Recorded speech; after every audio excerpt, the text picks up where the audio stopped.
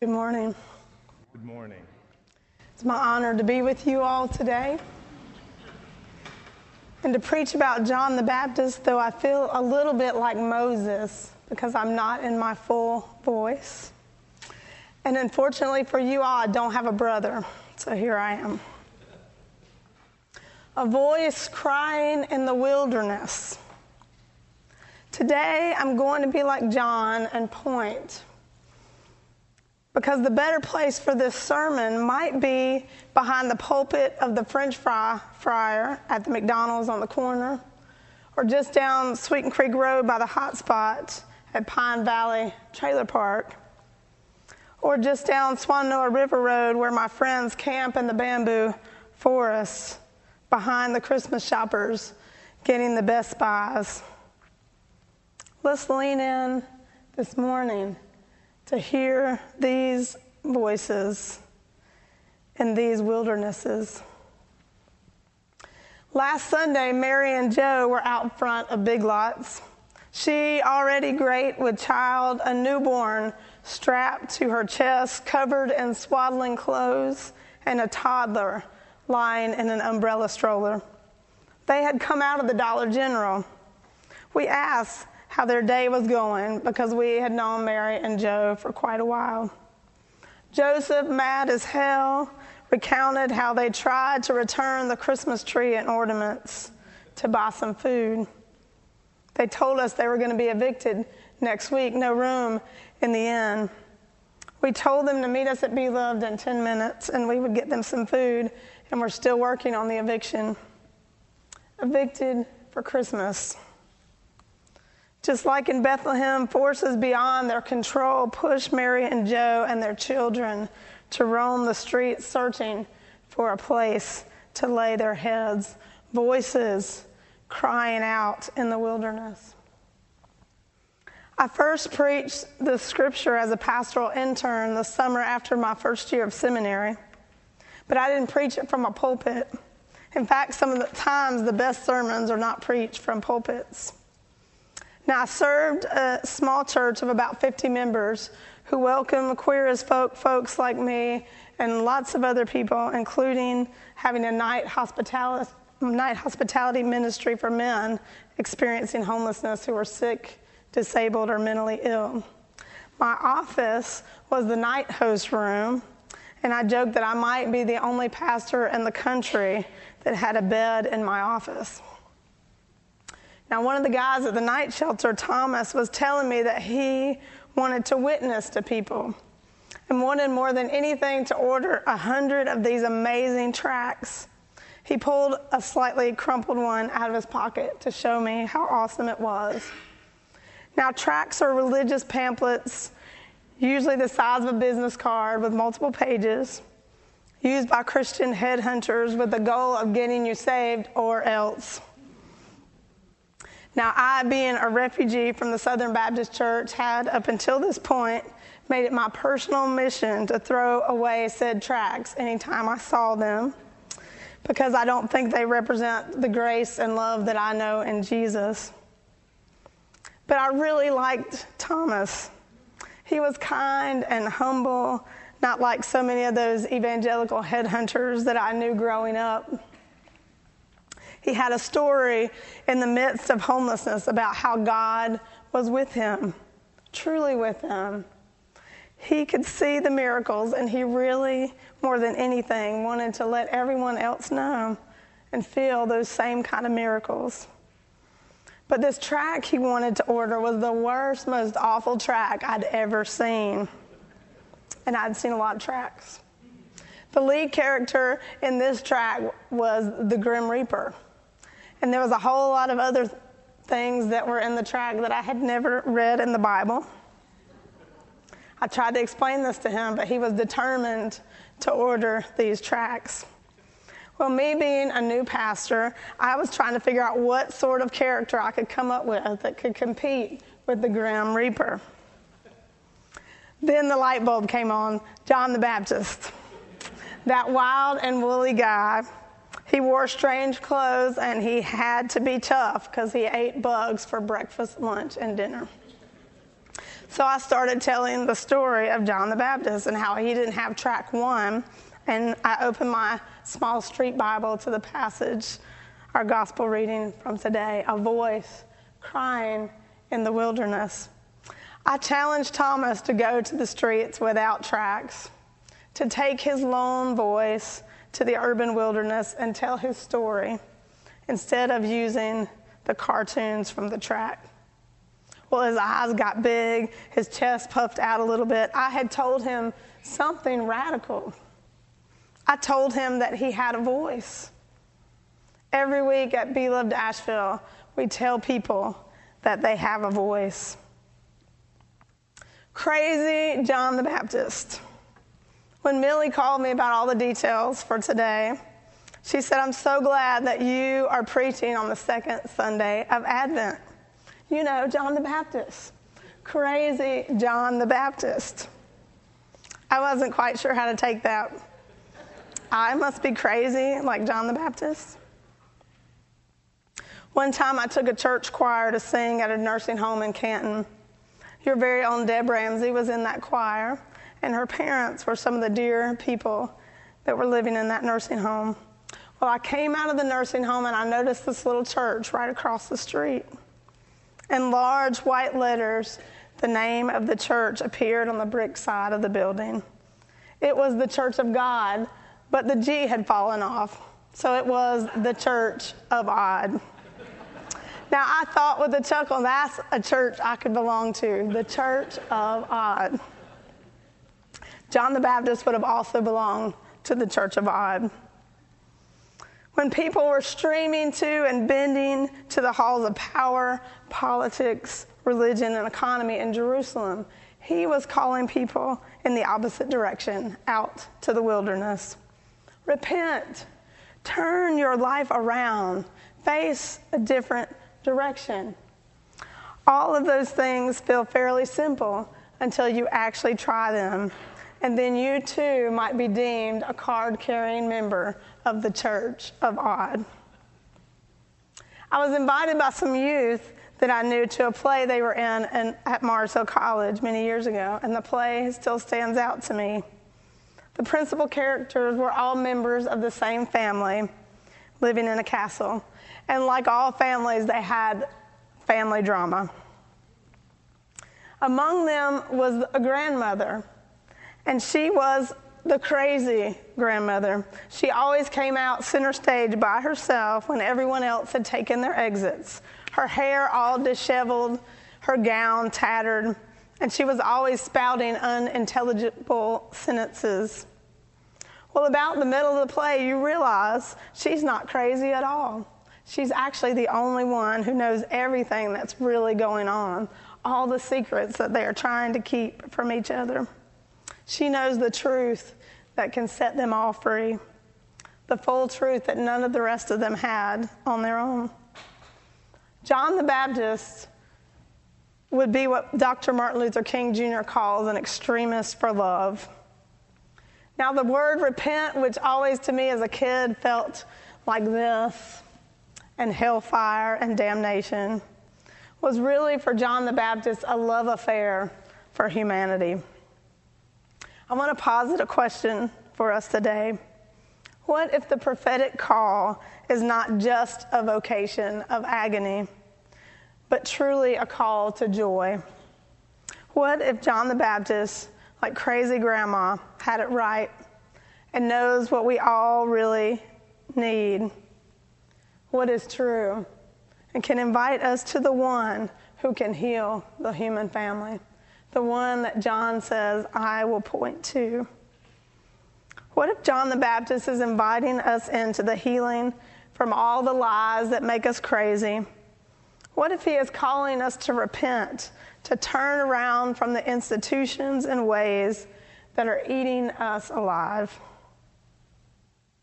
But we cannot come to the wilderness as charity, as if the voices there are the ones needing to be fixed. We must come because we are the ones who are participating in brokenness. Our privilege is killing us all. Our charity does not work in the wilderness. It will cause nothing to turn. The words of a Gangulu woman, Lila Watson, appeared on a poster slightly tattered in the hallway of the Open Door community in Atlanta, where I volunteered. If you have come here to help me, you are wasting your time.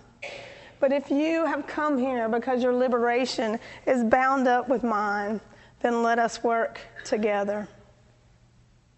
She came to me out of the blue on the streets of New York City. I was 20 years old. Her name, I found out later, was Lisa. She had found her voice.